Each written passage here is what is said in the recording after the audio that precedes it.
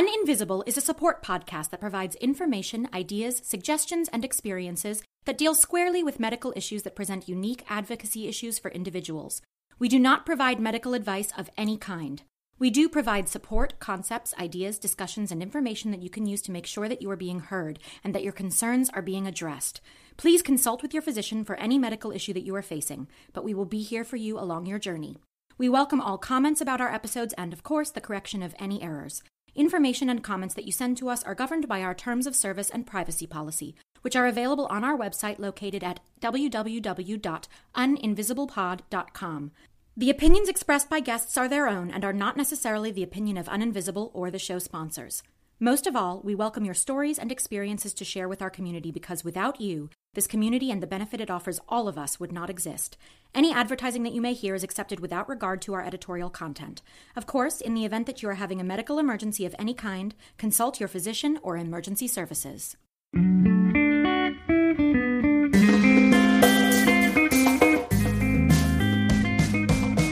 Welcome to Uninvisible.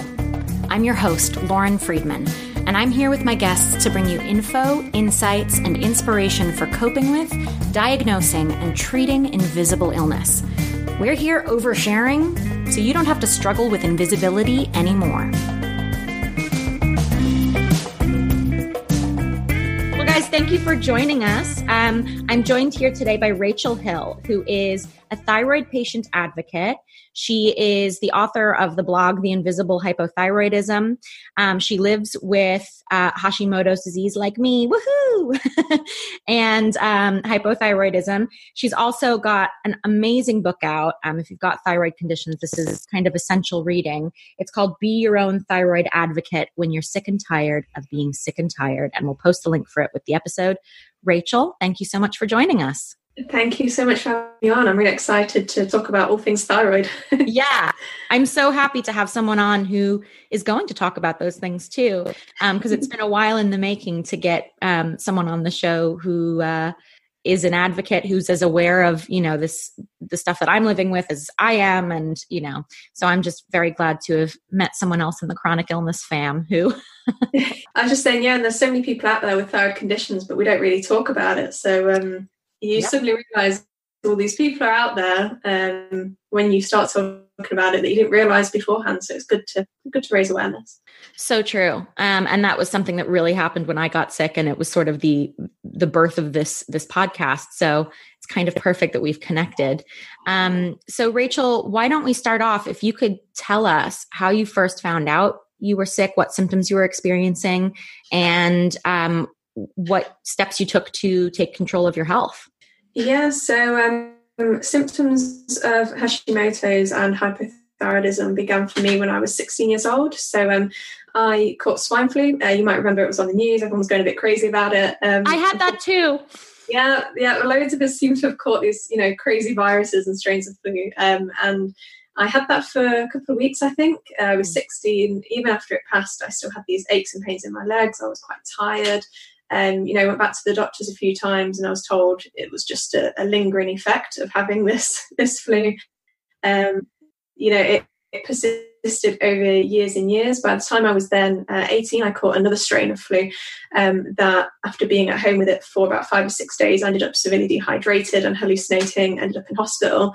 I raised the thing again then that, my immune system was always, from that point of getting the first flu at 16, quite faulty, and I was still having these aches and pains and acne and irregular periods and migraines, and they still just didn't really have any questions for me.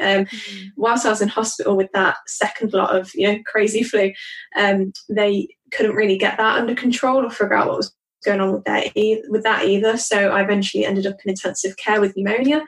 And when I eventually come out of the hospital, it's like my health had, my bad health had just been sped up. I've been fast tracked onto the path of Hashimoto's essentially.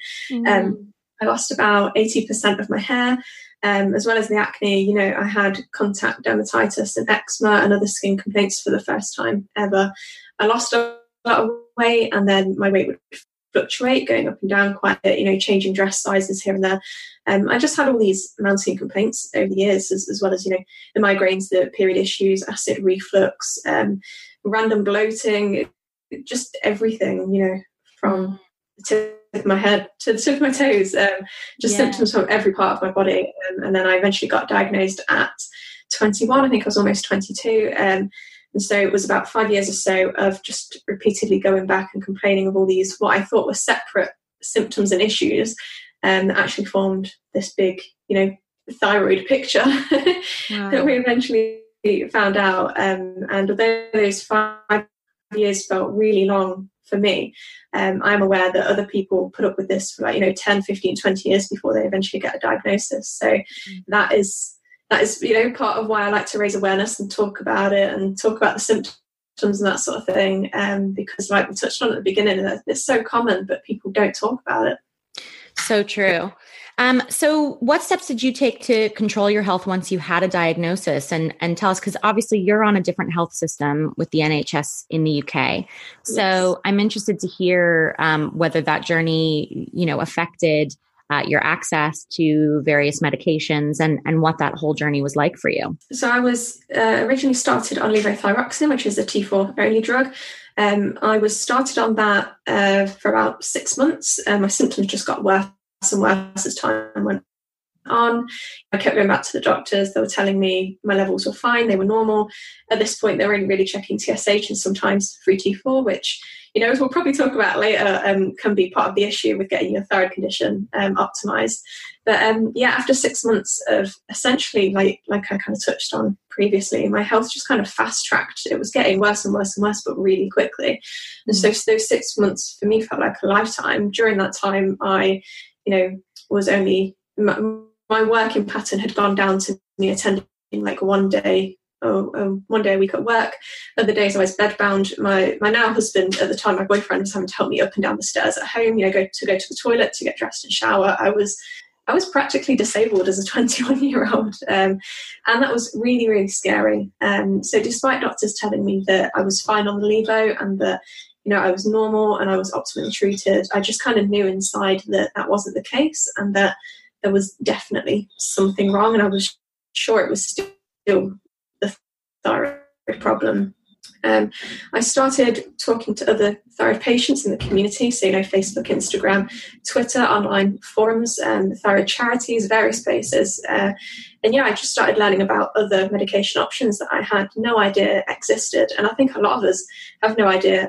We often don't get given the option of what treatment we'd like to go on to at diagnosis. And this is especially true here in the UK. Those T4 only meds like levothyroxine and Thyroid gold standard. And, fortunately they do work for a lot of people, but there are a good chunk of us that they don't work for. And so after researching into these other options like synthetic T3 and NDT, which is natural desiccated thyroid medication, I decided that NDT just made the most sense to me and that I wanted to try that. I went back to my GP, still on the NHS, a few more times. I tried a few different GPs as well at the surgery and getting it right. So unfortunately, I started self-sourcing it, which is what I still do. At this moment in time, I am looking into private doctors, in particular functional doctors and that sort of thing, to see if I can obtain a private prescription.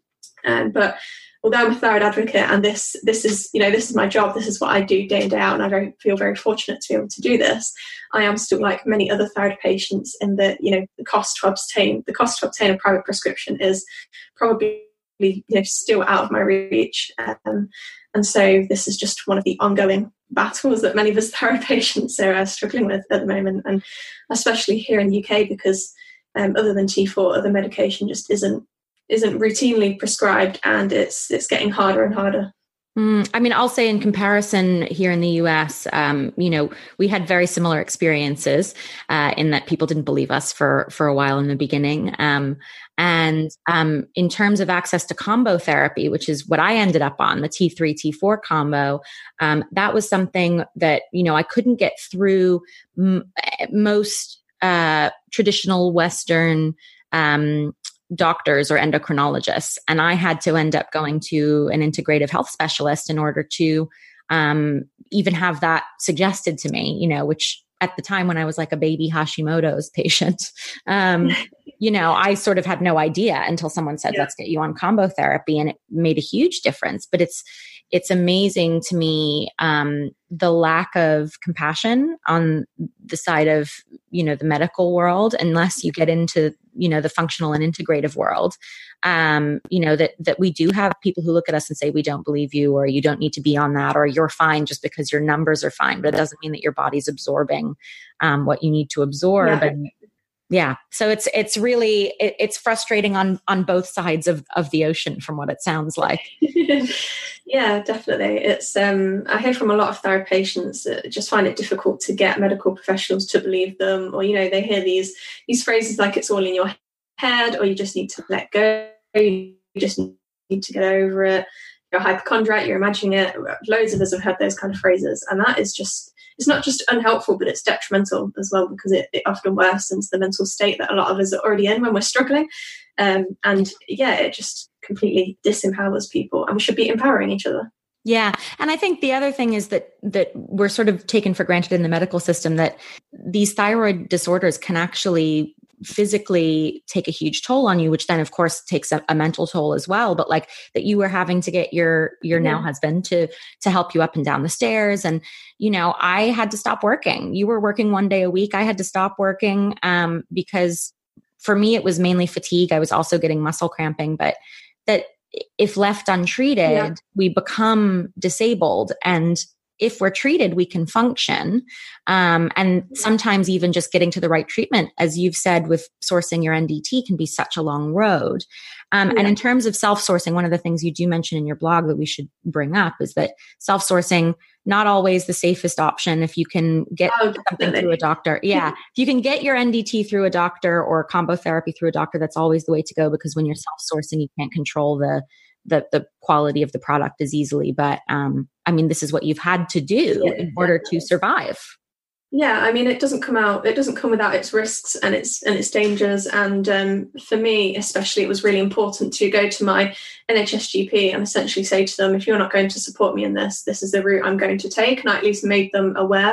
And when I took this medication into their office, this GP, who I thankfully still see now, and I hope he never leaves the practice because it's been a hard time trying to find someone as understanding. He now knows that, what to look for when we run my blood tests, how to manage me on this medication, because we've had a few years of knowing where we like my results to sit and that sort of thing. So, it's important to advocate for yourself and become an active participant in your own healthcare. If you are going to go down that route of self-sourcing, which we have to really stress here, is risky and can be dangerous and is no means ideal, at least make your primary healthcare provider aware of what you're doing, and work with them. And even in letting them know what your intentions might be, that might even give them a further nudge to look that one last time into possibly prescribing it for you if they see how serious you are about it as well. So always keep your doctors in the loop of what is going on. Yeah, absolutely. One of the things that also just sort of came up is that you were talking about the different tests that your doctor runs. And I was wondering if you could also quickly walk us through what the essential tests are. If you're having some kind of thyroid disorder, what are the tests that you need to get done in order to find out, where your levels need to be and how to function properly? Yes. So as standard, TSH tends to be run on its own. I think that happens most often here in the UK, and certainly really often over in the US as well as other parts of the world. Unfortunately, that is just one part of the thyroid, full thyroid panel. The other tests, as well as TSH, are free T3, free T4, thyroid peroxidase antibodies, and thyroglobulin antibodies. And then you also have reverse T3, which is really good to test as well. That one is still quite hard to obtain a lot of the time through your physician or doctor. The free T3 and free T4, they measure your actual thyroid hormone levels, so they're super important to have done and to monitor. With TSH, that stands for thyroid stimulating hormone, and that is produced by the pituitary gland, which actually sits in your head, in your brain, and that talks to your thyroid gland to tell it how much hormone to produce, or to even take its foot off the gas and produce a little less if you have an overactive thyroid gland. Whilst TSH can give an idea of what's going on with our thyroid hormone levels, you're not really going to know for sure unless you actually test the thyroid hormone levels. So that is free T3 and free T4. And then the other two, besides reverse T3, the other two, TPOAB and TGAB, They are your thyroid antibody levels, and they test for Hashimoto's, which a lot of us with hypothyroidism also have Hashimoto's. A lot with Hashimoto's also have hypothyroidism, but you can have either or without the other as well. So, it's good to test as many of those as possible every time you test, and that just helps when you're tracking symptoms and how you feel, then looking at your test results and logging them against that, and being able to look back over past results to compare where your health has been and perhaps where you want to get it back to again. Yeah. And I think a lot of people will find if they do get their antibodies tested, I think you had a similar experience to me as well, that like when we had them finally tested, our numbers were like off the charts, like in the thousands, which doesn't exist on the chart, and you eventually find that you need to be within a certain range, which is much lower than that. For different people, it takes different things to bring these antibodies down. For me, it was LDN, low dose naltrexone. But of course, there are other alternatives to bring those numbers down as well. But, that's really, when it comes to Hashimoto's in particular, getting those antibodies down is what's going to get your thyroid functioning properly and bring you into remission. So, yes. So one of the things you also mentioned was about your now husband, helping you out with physical tasks that you couldn't complete when you were really sick. And aside from, of course, becoming your own advocate, I was wondering whether at any point in the journey to diagnosis and treatment, you had to rely on anyone else to be your advocate, and how that affected your relationship with them. That was definitely Adam right through. I'd say once I was diagnosed, because before diagnosis, neither of us really knew what was going on. And although I was going back and forth to the doctors a lot, we weren't really involved in this kind of thyroid whirlwind as we are now. But once I got that diagnosis, and we finally had a reason for it, I was on the levothyroxine. That wasn't really helping. And at that point, I had to start leaning on Adam to come with me to doctor's appointments to, provide that support in the office. I think a lot of people can feel a bit intimidated by medical professionals and doctors, especially if you hear those phrases of, you're a hypochondriac, it's all in your head, or with those kind of really harmful messages. It can help to have someone there in the room with you for support. And so Adam would come with me to a lot of medical appointments, whether that was with the GP or endocrinologist, or then the functional medicine practitioner, which I started seeing later on. That was really helpful, so that I almost felt more empowered to say everything that I wanted to, because I had that support behind me. I had someone, cheering me on, a cheerleader, if you want, in the office with me. But he was also able to bring things up that I'd forgotten. If I had a long list of symptoms or things that I wanted to talk about, but I was feeling brain fogged and fatigued from a thyroid condition, it was really good to have Adam there to say, oh, what about this thing? Or you wanted to talk about this. And then also to provide that alternate viewpoint as well. So although it shouldn't be this way, a lot of the time, if as a woman, if you take a male friend or family member or someone important to you into medical appointments, they will often take you more seriously. And it shouldn't take having to take someone else with you, especially a male, to get that validation. But unfortunately, that's just the way it is a lot of the time. And so it was amazing how much more positively I felt the appointment went, and how much we seemed to progress after the appointments when I took Adam with me, because it wasn't just me turning around and saying, I feel really fatigued every day, I can't get up and down the stairs, I'm falling behind on housework. There was also Adam to say, when I get in from work, she's asleep on the sofa at like 6 p.m. housework, or that he had to start going to grocery shopping on his own because I was just, crashed out asleep every evening. He was able to provide that validation, but also an alternative perspective. Yeah. I mean, it's so frustrating, as you say, to like have to bring a male in to be taken seriously as a woman. I personally have brought my mother with me to appointments, but I'm now wondering, I wonder if it would have been different if I'd brought my dad, and if we would have figured it out 10 times faster, Yeah. And in terms of bringing Adam to your appointments, how has that affected your relationship? Has it strengthened your relationship, or has it made you question your self-validation as a woman in the world? How has that looked for you? As with all of this, it's just strengthened us. Yeah. And I think at the moment we're writing a book together, which will be out in a few months' time. And that is essentially about the ways that using your thyroid condition to actually strengthen your relationship, whether it is with a romantic partner or a spouse, or whether that's with your mum, your dad, a sibling, a friend. I think it's really important to try and view an experience that can be quite negative and definitely life-changing, and try and turn it into something more positive. So I feel really lucky that I've got someone in the form of Adam who is so understanding, and he's really keen to see how he can get involved and how he can best support me as well.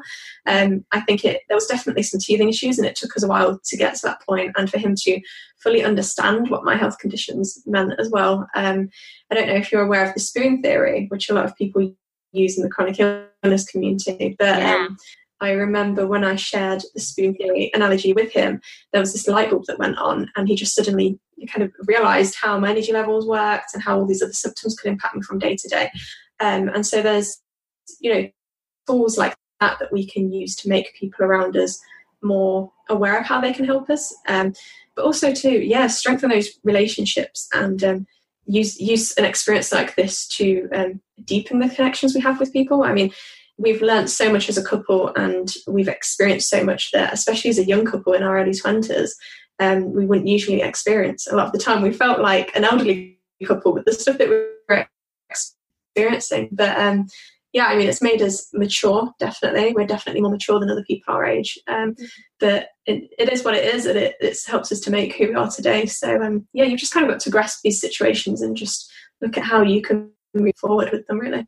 Yeah. And it's just so wonderful to hear that it has strengthened your relationship, and that you are, because I knew you were writing a second book. And it's great to hear that you're writing it with Adam, because I didn't know that. So that's really exciting. And, we're going to talk about your book in a little bit, but it is the guide that I was saying I wish I had when I had first gotten sick, because it really gives you a perspective on these chronic illnesses with removing a lot of the heavy science stuff. Like, even though the science is in there, and sort of understanding medications and how your thyroid works, but just really understanding like what steps you need to take. That was the real thing. Like, I can get a book that helps me understand how this is all working, but I need someone to tell me what the playbook is now for getting better. And that's exactly what your book is aimed at doing. So, so in terms of, when you were sick and versus now that you're on the NDT, what was a typical day like for you back then versus now? Oh, wow. Quite long ago now. It's always strange to look back and think about how ill I was. When I was really ill, so either just before I was diagnosed, or even when I was diagnosed on levothyroxine, I woke up in the morning for work, 6:30, 7 a.m., something like that. And I felt more tired than when I went to bed the day before, which always really confused me. And that was one of the concerning things as time went on. I felt like I was dragging myself through every day. Like, I just had this fatigue weighing my body down that I didn't really have a good reason for. I was going to bed quite early, getting loads of sleep. I could sleep for 14 hours and still feel really, really tired. Seemed to go by in a haze. So I'd be sat at my desk, respond to an email, but I could read an email 10 times, and just the brain fog and fatigue wasn't letting it sink in. I still couldn't figure out what I was supposed to do with it. I would answer the phone and I'd be like, good morning. I'd forgotten my greeting of what we were supposed to say in the office whenever someone would call. I was getting work muddled up. I just had this moment of thinking like, oh my God, I am really ill, because if I'm doing things like this, what else could I be doing that could be dangerous, putting other people at risk, or getting things wrong at work and getting into trouble. That just, really shocked me and opened my eyes. And I remember as well, on a separate day, but it was a weekend, a Saturday morning or something like that, I'd gotten out of bed probably like 9 a.m, felt really tired and achy, but thought, no, I'm going to push on through, and I'm going to get up and I'm going to do something productive today. And I think I'd like put some laundry in the washing machine. I'd had some food. I'd watched some things on Netflix, and then I got to this point halfway through the day at like 12 o'clock, and I just this wave of blankness just hit me, and I thought, oh my God, it's 12 o'clock. What have I done today? I don't remember getting out of bed. It was just bizarre. It was like I was worried I had early onset dementia, and that was the reality of like day-to-day life. I was fatigued. I was brain fogged. My weight was going up and down. My skin was going crazy. My face was hollowed out, really white, big bags under my eyes. I just looked ill. And I think a lot of thyroid patients, although we say it's an invisible illness, they do have this kind of look about them. They just look ill and like they're having to drag themselves through day to day. And that is what we're having to do, essentially. So before getting my health back on track, it was really rough day to day. Every day felt like a year. Yeah. You feel kind of like a ghost in like the shell of who you used to be. You're living a half life. Yeah. Yes, absolutely. Yeah. It just does feel that way. But then, when you do get better and you start to get your health back, and that's where sort of I am now, still sort of continuing to be in remission, you start to be like, oh, I can get through a whole day, or, oh, I can remember this thing. And it's like a gift when you can function regularly. And, you sort of realize that you took a lot of that stuff for granted, don't you? Oh, yeah. Yeah, definitely. I think good health is taken for granted until it's taken away from us. I think that's just the reality of most people that get diagnosed with a chronic health condition. Yeah, absolutely. Now, how do you balance the demands of work and life? I mean, before I know it was a lot harder because you were dealing with fatigue and brain fog and muscle cramping and pain, and when we say brain fog, guys, like I just want to be really clear, and, people in the chronic illness community understand, but like brain fog is different from forgetfulness. It's different from fatigue. Like it is its own thing. It is that feeling that you're losing control and that you could be having early onset dementia or Alzheimer's or something. So how do you balance those demands? How did you do it then? I suppose then it was harder to do it. And now that you're working, in this advocacy space, but also being aware of your own health and your needs. Yeah, I think for all of us, it is a balance. And I think that balance varies from person to person. So we've got to find out what works for us. When my health was really bad, like I say, I was in work like 1 day a week, maybe 3 days a week on a good week. Luckily, my employer was really understanding. I worked for a small charity, so it was quite a nice workforce and office to be in. And when I wasn't in, other people would pull together to cover my workload, and I felt really thankful for that. If I was anywhere else, I honestly probably would have lost my job or would have had to have been signed off sick for quite a while. That was something that my GP wanted me to do at one point, be signed off from like 2 weeks up to a few months. But I was quite stubborn in that I guess I didn't want my thyroid condition to take anything else away from me, because it had already affected my home life and my social life and other things so much. That was really hard. These days, I work for myself entirely, so my thyroid advocacy work is what I do full time, and I feel really grateful to be able to do that. It is what I'm passionate about, but it also gives me that flexibility. So I generally do about 20 hours a week.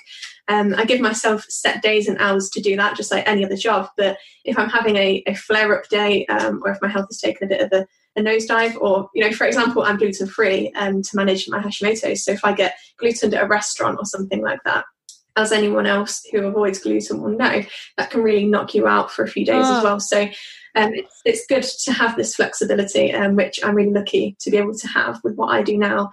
Back when I was still employed with someone else, and my health was in a good place as well, I went from a full-time job down to part-time, because again, that's just what I have figured out that my body tends to like doing, and is a good balance for me physically and mentally as well. But I also stuck to more office jobs, and I would adapt my surroundings in the way that I would steer clear of drafty or cold areas. I would keep a hot water bottle and a blanket under my desk just in case I needed it. I'd make a point to stay hydrated all day, avoid caffeine. I've been caffeine free for a good few years now, to have high protein snacks in my desk at all times. So just little things like that can help you to get through work that little bit easier.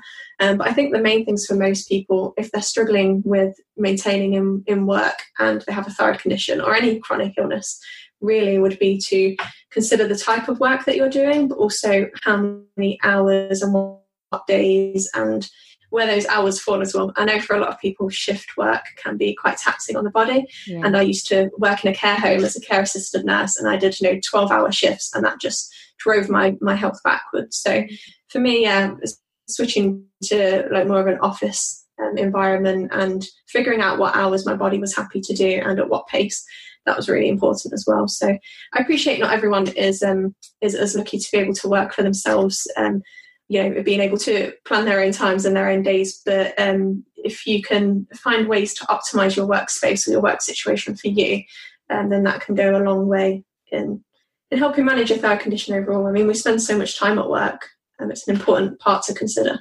Absolutely. That's really good advice. This episode is sponsored by Ember Wave, the intelligent bracelet that helps control how you experience temperature. I'm heat sensitive, and this device has been a lifesaver. Using patented technology, it cools or warms the temperature-sensitive skin on your wrist, creating a natural response in your body and mind that helps you thermally adjust in minutes. It was selected by Time magazine as one of 2018's best inventions. For those of you with mounting medical costs to consider, the team at Ember offer a payment plan in partnership with a firm. And because you listen to Uninvisible, they are offering you $30 off. Go to emberlabs.com/invisible, that's EMBRlabs.com, and experience personal thermal wellness on a whole new level with me. So, I mean, I know we sort of touched on this earlier when you were telling us about the early stages of your journey to diagnosis. But do you have any anecdotes that you can share with us about being confronted and forced to justify what was going on with you, whether to a medical provider or to a coworker or anyone else in your life? I think I've been quite lucky in that I haven't faced that situation an awful lot.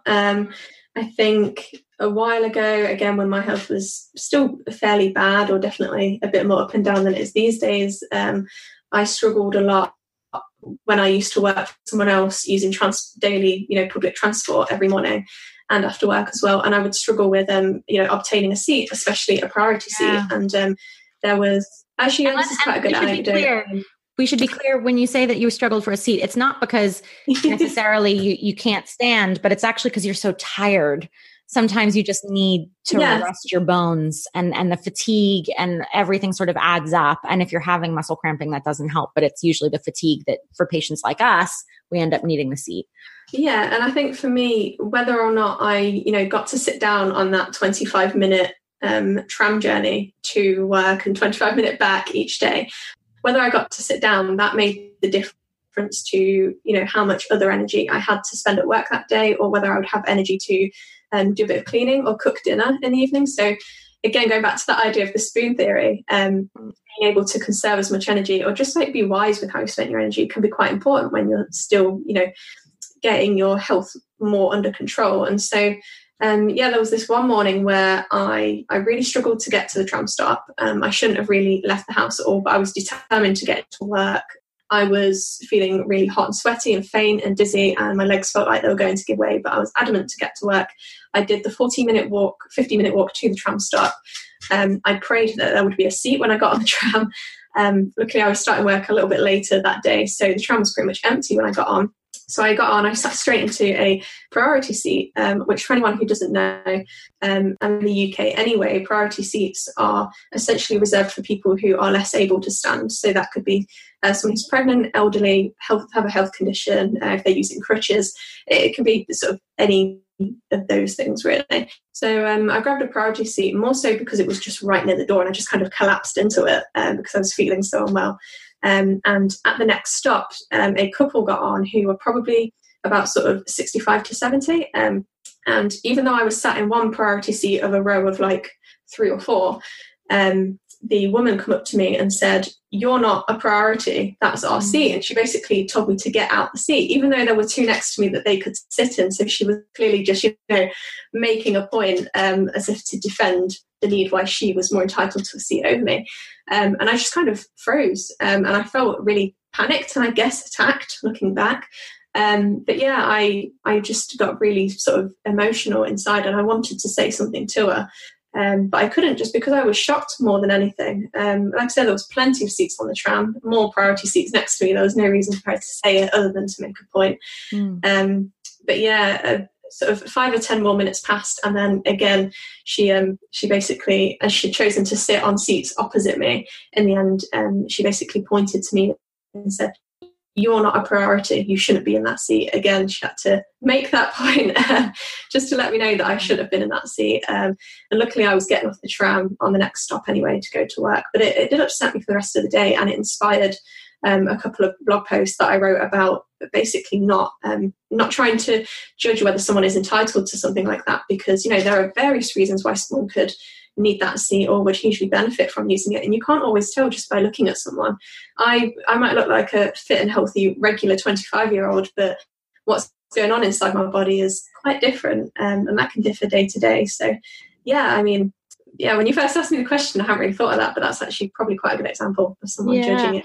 It's frustrating too, because it's like, you know, obviously she and her husband or, you know, partner had the need for those seats, you know, but to really like make a point of it and point at you and say you're not a priority. I mean, that's just a nasty thing to say to anyone, but you're not the first person who's been on the show who's looks young and fit and healthy and able, who's had an experience, you know, with either priority seating or, like, we've had other people on the show talk about, you know, disabled parking badges and things like that, you know, and get judged by people. Yeah.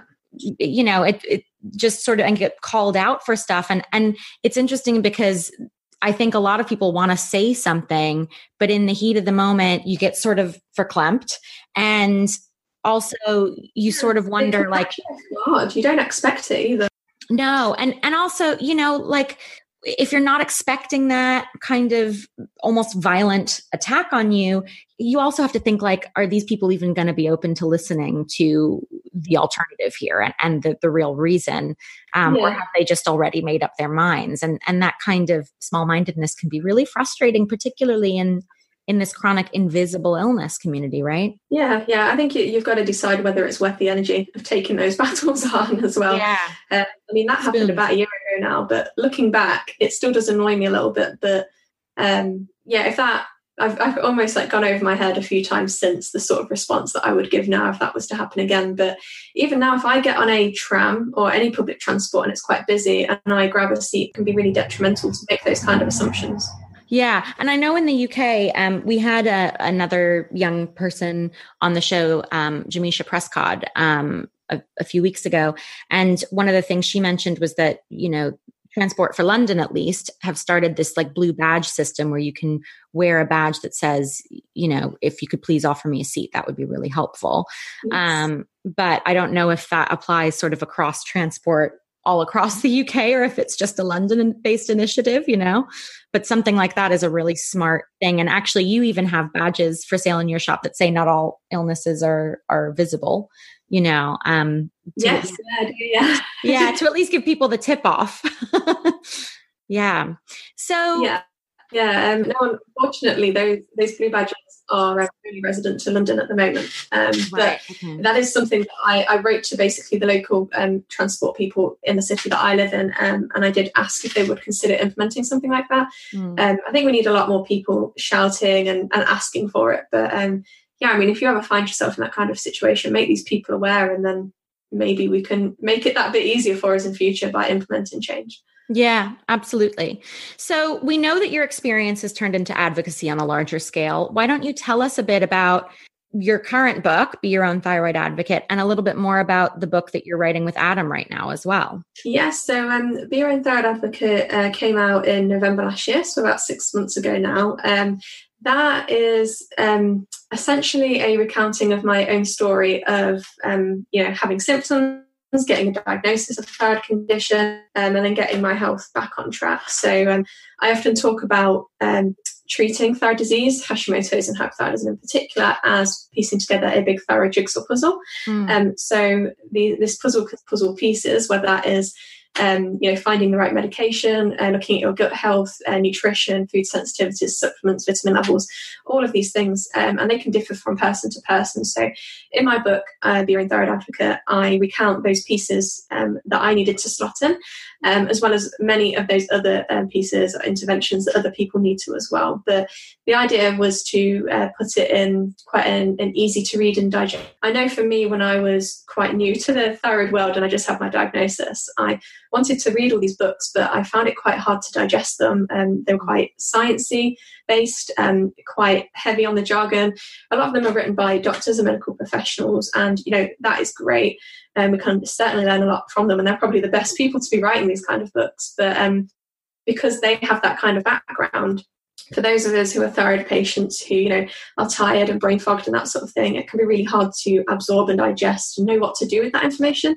I think I was often reading a book and thinking that was a great read, but what am I now going to take from it or implement from it? And so I guess through my blog as well, and then my book, just kind of being another offset of that, I wanted to make information for thyroid patients more easy to understand and to just kind of know straight away, right, this is what I can now do with that information to get myself better. So my book is a fairly quick read for that reason. I didn't want to overwhelm people, especially if they're quite new to understanding the thyroid condition. And it also includes a lot of motivational and uplifting passages and chapters as well, just because a lot of us also struggle with mental health or feeling quite bogged down and struggling to find hope, I guess, or light at the end of the tunnel. A lot of the time when your health is that affected by chronic illness that your work life, social life, everything is affected, you can go through this grieving process and feel as if you're never going to get to live life properly again, or that something's been taken away from you. And it's part of my mission to reassure people that you can thrive with thyroid disease. You can live a really good quality life. You don't have to be dragging yourself through every day, or missing work, or coming home early from those social events. You can enjoy yourself. And so I want to reinstate that hope in people as well, and empower other people to embrace advocating for themselves. So that was my first book. And then book 2, which I'm working on with Adam, as you already said, that's going to be called You, Me and Hypothyroidism, and that is essentially for our loved ones, so parents, siblings, friends, romantic relationships, and that is going to be written for them to help them understand what hypothyroidism and Hashimoto's is, what they can do to support us, and then also have some information in there to support them as well. So I'm writing that with Adam so that I can deliver the sort of thyroid patient's point of view, and then he delivers that loved one's point of view, and he can share the things that he's learned on this journey that have helped him, and then also helped me in our relationship as a whole as well. So we're really excited about that at the moment, and that's due out on the 1st of August. So we're just finishing that up now.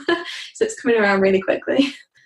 That's really quick. I can't wait for it to come out and to check it out, because that is such an essential tool, isn't it? Providing that support for our loved ones, especially because it's hard for us to provide that support for them, but they obviously need it if they're supporting us, but when we're tired and sick and, chronically ill, it can be hard for us to provide that. So to give tools to our loved ones is such a wonderful thing that you're doing for them. So that I'm really excited about that. I think that's really wonderful. And August is very close, not long now until that one comes out as well. It's not, but we wanted to fill that gap in that there's just no other resource or material out there for our loved ones, and Adam's already wrote a couple of blogs for my website, and I've got a specific section for blogs that are written for our loved ones and those kinds of people, but there's not a book or anything out there that's dedicated to that subsection of people. So we wanted to deliver that, because I get asked often where to refer people's husbands or wives or siblings or friends when they're looking for support themselves, but also further guidance. So we're hoping it will deliver what a lot of people are asking for. That's really lovely. And this is all stemmed from you starting a blog, which was really just an outlet for you to write down what was going on with you in the early stages of diagnosis, wasn't it? Yeah. I was diagnosed in the June or July, I think, of 2015. And I started blogging around December time. So it was when I first started the NDT medication. I logged on once a week and wrote this almost like journal entry of what I'd experienced in that past week. And, that was feeling quite helpful that things would pick up. And it wasn't until about 3 months later that I then decided to publish everything that I'd written to be public, because before that I was just writing on this, private WordPress account that wasn't actually shared with anyone. It was just a bit of therapy to process everything that I was experiencing. And then once I published it, almost on a whim, just to kind of see if anyone else would find it useful. All this really positive feedback came back from people saying that it was nice to know someone else was experiencing the same thing, that they felt validated and understood. And then besides just blogging about my own journey, my own thyroid experiences, I started writing other articles about mental health or informational articles based on science and latest research as well, and answering a lot of the topics that people were asking me to cover. So it's just kind of snowballed from there, really. But yeah, we're like 3.5 years in now, and there's a lot of content on there if people want to check it out for your physical and mental health when you have a thyroid condition. So yeah, it's just always growing. I'm always happy to see how else I can develop in my thyroid advocacy work. Yeah. And obviously we'll link to your blog as well on the episode page, and you've also created communities because of this, and your own Facebook group and everything. So we'll link to all of that so everyone can check it out. And you can join Rachel's community, which is really supportive, and just so excellent, not only for patients, but also for loved ones and our advocates. So one of the things we started touching on, earlier on was your experience in the healthcare system in the UK, which is, of course, the NHS. And we've had a few British guests on at this point. So our listeners should be familiar with sort of, how the NHS works in comparison to the US system of private health insurance companies. So in what way did you find that the NHS has worked for you? And in what ways has it not worked for you? What have been the positives and negatives of that particular health system as you've been striving to, get diagnosed and treated?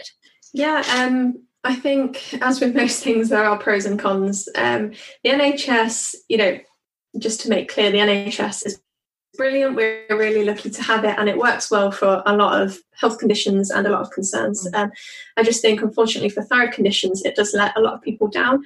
I know for me, in terms of eventually getting diagnosed, I had gone back and forth for years and years, but it wasn't until that 5 or 6 year mark that someone actually thought to test me for it. That was quite frustrating, just because I had so many symptoms. I think thyroid screening should be done more regularly across the board, across the world, but definitely on the NHS. I see a lot of people around me or in my life that I'm pretty certain, you could have a thyroid condition that should be tested for, but it's just not a routine thing here. The people will get their iron and their ferritin count done as quite standard if you go in and complain of being tired, or even vitamin D and things like that. But considering thyroid disease is so common, I think it's like 1 in 20 people in the UK have one, but I think as many as 60% of people are undiagnosed. That is a lot of people, and yet we don't screen it as standard. So that's definitely something that can be improved upon, and that is quite frustrating when it often takes us so long to get diagnosed. Admittedly, even though I was essentially diagnosed with borderline hypothyroidism at the time of diagnosis, a lot of other people are withheld medication for quite a bit longer until their levels get worse. I do feel quite fortunate that the doctor basically asked me to wait 3 months. I was retested. They got slightly worse, but because I was feeling so ill, I was started on medication despite being borderline. So over here on the range I was using, the normal TSH was like 0.5 to 10, and I was like 9.8. So I was, very close to the top of the range. So technically still normal by some standards, but I was feeling really ill. So I do feel thankful that I was at least started on medication at the time of being borderline hypothyroid, because a lot of people, are asked to wait years and years and years, or they're forever borderline and they're never started on medication to see if it helps. So I'm thankful for that. And so then again, I hit another brick wall, and one of the major frustrations over here is the non-option of other thyroid medication options. So the patients getting T3 or NDT medications is nigh on impossible. It's really difficult. And even for those who have been prescribed them, particularly the synthetic T3, a lot of that is being withdrawn at the moment. So there's a lot of campaigns and a dossier that's been formed for, among those of us in the UK, the thyroid advocates, the charities and other organisations trying to fight that right to get people back on their T3 medications, or even just to make them more widely available. But yeah, here in the UK, it's incredibly difficult. They can be prescribed on what they call a named patient basis. But essentially what that means is that they're not regulated or approved over here. And so the doctor who's prescribing them takes responsibility for them, and they have to provide, from what I understand, quite a bit of evidence as to why they're prescribing something that isn't approved. Right. And so, there's a lot of extra extra hoops for doctors to jump through. And so you can kind of understand from their point of view why it might be easier to not go down that route. But as with everything, we should be treated as individuals that we are. And if your doctor cares about you enough, you would think that they would be willing to explore whatever it takes to get your health sorted and get you feeling fit and healthy again. So yeah, I mean, there are definitely ways that I feel I've had it easier than other thyroid patients, but then, there are ways it's definitely been really hard as well. And from other thyroid patients, not just in the UK, but worldwide, there are a lot of the same kind of issues or complaints, whether it's the testing, diagnosis, medication, any of it. We seem to have a lot of the same issues wherever we are. Yeah. I mean, I think the main thing that I see here in the US is very similar. I mean, most importantly, that this system here in the US and the NHS are not really preventive care systems. It's like we treat you when you're sick, and that certainly restricts access to certain medications, right? And then, of course, the lack of understanding with the testing that, like, a lot of doctors will just, as standard, as you've said earlier, just test your TSH, but they won't test much more than that, which is really no way to get a picture of what's going on. I mean, certainly you and I are lucky now because we know that we have these disorders, which can also be genetic, right? So, it's something that, like, if you have children, we can say, make sure you're getting that tested. And it's funny because my mother has hypothyroidism, not Hashimoto's, but hypothyroidism. So I was always getting my thyroid tested. All they were ever testing was the TSH, which wasn't enough. And when I got really sick, didn't explain the whole picture. So it's really, that's where this advocacy and learning to be your own advocate and learning what tests you need to get taken, because this is such a common occurrence, and not just among women, but also among men, that you need to be getting this stuff tested. And yeah, I mean, it would be great if there were a way for us to continue to fight and make it standard that, like, when you go for a regular GP's checkup, that you're getting your free T3, your reverse T3, your free T4, getting all of it tested, given the occurrence of these illnesses. But it can be very frustrating.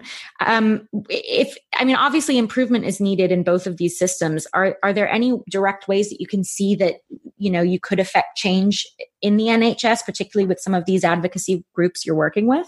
Yeah, I mean, there's power in numbers, right? So if as many thyroid advocates, charities and organisations can team up as possible and form things like these documents or campaigns, or get as many other thyroid patients on board and collect.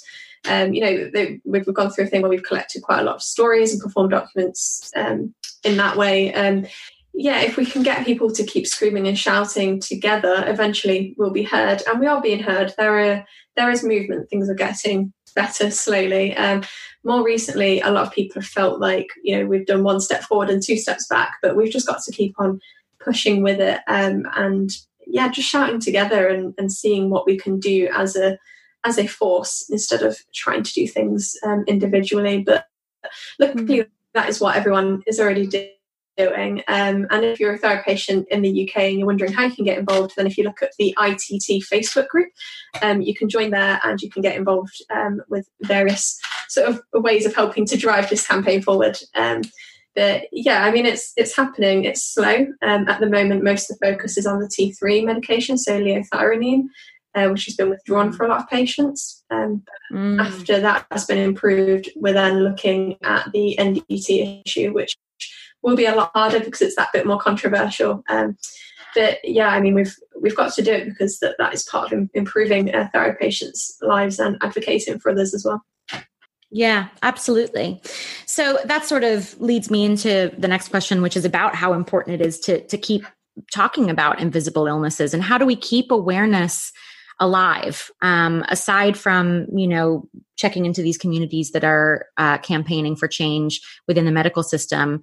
What other resources would you suggest to listeners in order to keep the discussion going? Yeah, I think, whether you have your favorite social media accounts or you follow their blogs or their books, or you contribute into these communities of Facebook pages or groups, you share your story, you talk to other people, you speak to those around you as well. So not just within the thyroid community, but your friends and family, your co-workers, make them aware of what it is that you experience, what a good day versus a bad day is like for you, what they can do to support you or help around you. It's just important to keep sharing these experiences, whether, you don't have to be like me, for example, where I'm quite happy being very open and sharing a lot of the details of my personal experiences online. I know not everyone is that comfortable, but you can share articles that you find particularly good in raising awareness. You can pass a book on to a friend to help raise awareness around the topic. Anything you can do, raising money for a thyroid charity. There are various ways that we can, help spread awareness and advocate for ourselves and encourage others in this thyroid community, or just chronic illness community in general. Encourage each other to advocate and speak up about it. We need to normalise this a lot more. I think a lot of people aren't aware of the signs or symptoms of thyroid conditions in particular, let alone what kind of tests and things they should be getting done. But the more we speak about it, then the more good that can be done, right? I think keeping quiet isn't really going to do anything. So, whichever way is comfortable for you to talk about that topic, just dig into that and become part of this thyroid community, which are so passionate. Yeah, absolutely. And you're right. It really is a passionate community, isn't it? I think because so many of us have been sort of brushed under the rug, that when we find each other, we sort of want to scream it from the rooftops. So we are quite a passionate community indeed. And there is a lot of support out there, and it's becoming more and more available. And, if you're able to find resources through Rachel's blog as well, obviously we'll post links and everything, and hopefully you can find support that way. So we've covered so much today, Rachel, and I like to wrap up my interviews with some top 3 lists. And I was wondering what your top 3 tips would be for someone who looks like they might be perhaps on the cusp of entering this world of invisible illness or Hashimoto's and hypothyroidism. What would you suggest that they do to keep their head about them? I think one of the things you need to avoid doing is Googling your symptoms. Definitely quickly overwhelm you, and it almost always leads you back to cancer, which is not where you want to be. Nope. I think if you think you're on the cusp, or whether it's a thyroid condition or any other possible health condition, if you think that something isn't quite right, first of all, book an appointment with your doctor. The second thing you can do in preparation for that is to prepare a list of your symptoms or your concerns, the things that you feel aren't quite right. That can be the second thing you do, that you take along to your doctor's appointment, and essentially to open up to those around you. If there's ways that they can support you, I know a lot of people go to the doctor with certain symptoms. They might get tested for something that comes back negative, and it's almost like that's the end of that. That third step that you can do is to learn to advocate for yourself in pushing for a second opinion, or suggesting other possible things to look into with your doctor. I think whether it's a thyroid condition or not that you might have, if you've got these various symptoms that could vary from fatigue to depression or aches and pains or hair loss, keep going until you get an answer and until you're satisfied with that answer as well. I think I speak for a lot of people when I say that far too many of us are sick and tired for too long, and that it takes too long to finally get that diagnosis and then get our health back on track. So if you can put your foot down in trying to get to issue sooner, then you'll hopefully get your health back on track sooner. But that essentially starts with you making that doctor's appointment and tuning into your body and actually figuring out what it is that is making you feel a little off center. So get writing your symptoms and things down, definitely. And that's also about recognizing that you're the one who knows your body better than anyone else. And if someone's telling you that you're fine and you're not, trust you, which is huge, isn't it? Yeah, exactly. Yeah. No one knows your body better than you.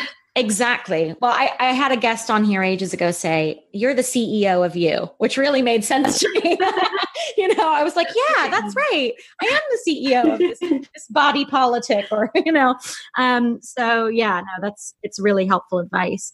And obviously you've had to make lifestyle adjustments because of, your diagnosis and trying to sort of minimize symptoms and manage all of that. So in terms of, adjustments you've made to your lifestyle, do you have any, like, this is another top 3 list, right? Do you have any cheats or guilty pleasures or sort of secret indulgences that just give you great pleasure, and make you really happy and, are great, even if you're having a flare up or something where, you have something that you can turn to? Yeah, I absolutely adore baths, bubble baths, foot soaks, things like that. If I'm having a flare-up day in particular, it's the first thing I'll do. I'll get myself out of bed and get myself in a bath. And that generally just not only relaxes me and the aches and pains and helps the fatigue and like the heaviness and the tightness that you can feel sometimes, but it also puts me in a better mental space. So if I'm at a point where I'm feeling maybe a bit demotivated or feeling a bit low, because I know that, progress is not always linear, so we can often bumps and go up and down before we get to a better place as well. So things like bubble baths feed my soul. Good food. In the past, that would have meant things like chocolate and cheesecake and crisps and everything that was bad for me. In the last year or two, I've quite a bit about sort of diet and nutrition, and so Asian food, Thai and Vietnamese food in particular, again feeds my soul and is not necessarily a guilty pleasure, because I don't think it's really unhealthy food. It's actually quite healthy for you. But kind of indulging in that, ordering a takeaway maybe with Adam and just kind of enjoying all of that is definitely another one. And I think with most people, sticking on your favourite TV show, for me, that's Friends, which I know is for a lot of people just something that kind of takes my mind off things, that just makes me smile and lets me forget about my own world for a while. Yeah, absolutely. Oh, that's really gorgeous. Whatever people have a certain TV show or film that takes them back. Yeah, absolutely. I definitely have ones that I turn to, and I think we all have our favorites for sure. And Rachel, we've sort of come to the end of things here. Is there anything else that you'd like to share with us? I mean, certainly please tell the listeners how to find you online. Yeah, so my website is just theinvisiblehypothyroidism.com, but if you put the invisible hypothyroidism into Google, you'll definitely find me. I'm active on Facebook and Instagram in particular, so I have a Facebook page, but I also run a Facebook group that's called the Thyroid Family, and we've got 50,000 people in there now. So sorry, say the name of that one again. Of the Thyroid page, it's called the Thyroid Family, and that's on Facebook. So if you're looking to reach out to other thyroid patients and just kind of vent or chat about things or discuss what has helped other people sort their life and their health out and get that back on track as well, then that could be a really good option. Obviously there's my book, You're a Thyroid Advocate, with my next one, You Mean Hypothyroidism, coming out in a couple of months' time. Depending on when you're listening to this podcast, it might already be out. Yep. And I've got my newsletter that goes out every couple of weeks as well. You can sign up for that through my website with sort of thyroid-related news, blogs, if there's other competitions or offers with online testing or supplements, things like that. There's all sorts of stuff in that kind of gives you a boost every couple of weeks in just kind of advocating and understanding your thyroid health. So there are various ways that you can get in touch with me and reach out. Obviously I can't offer things like medical advice or interpret your test results. I do get that quite often. Feel free to reach out to the thyroid community. Like I say, there's a lot of us. Yeah. Well, Rachel, thank you so much for joining us today, all the way from the UK. We're so glad to have had you on the show, and I can't wait for this episode to come out and for people to learn more about these conditions, because this is the whole reason I started this podcast. So I'm just so glad to have had you on and to have connected with you, and can't wait to hear more when the new book is out. So thank you so much for being on the show, and we look forward to talking to you again soon. Yes, thank you so much for having me. It's been great.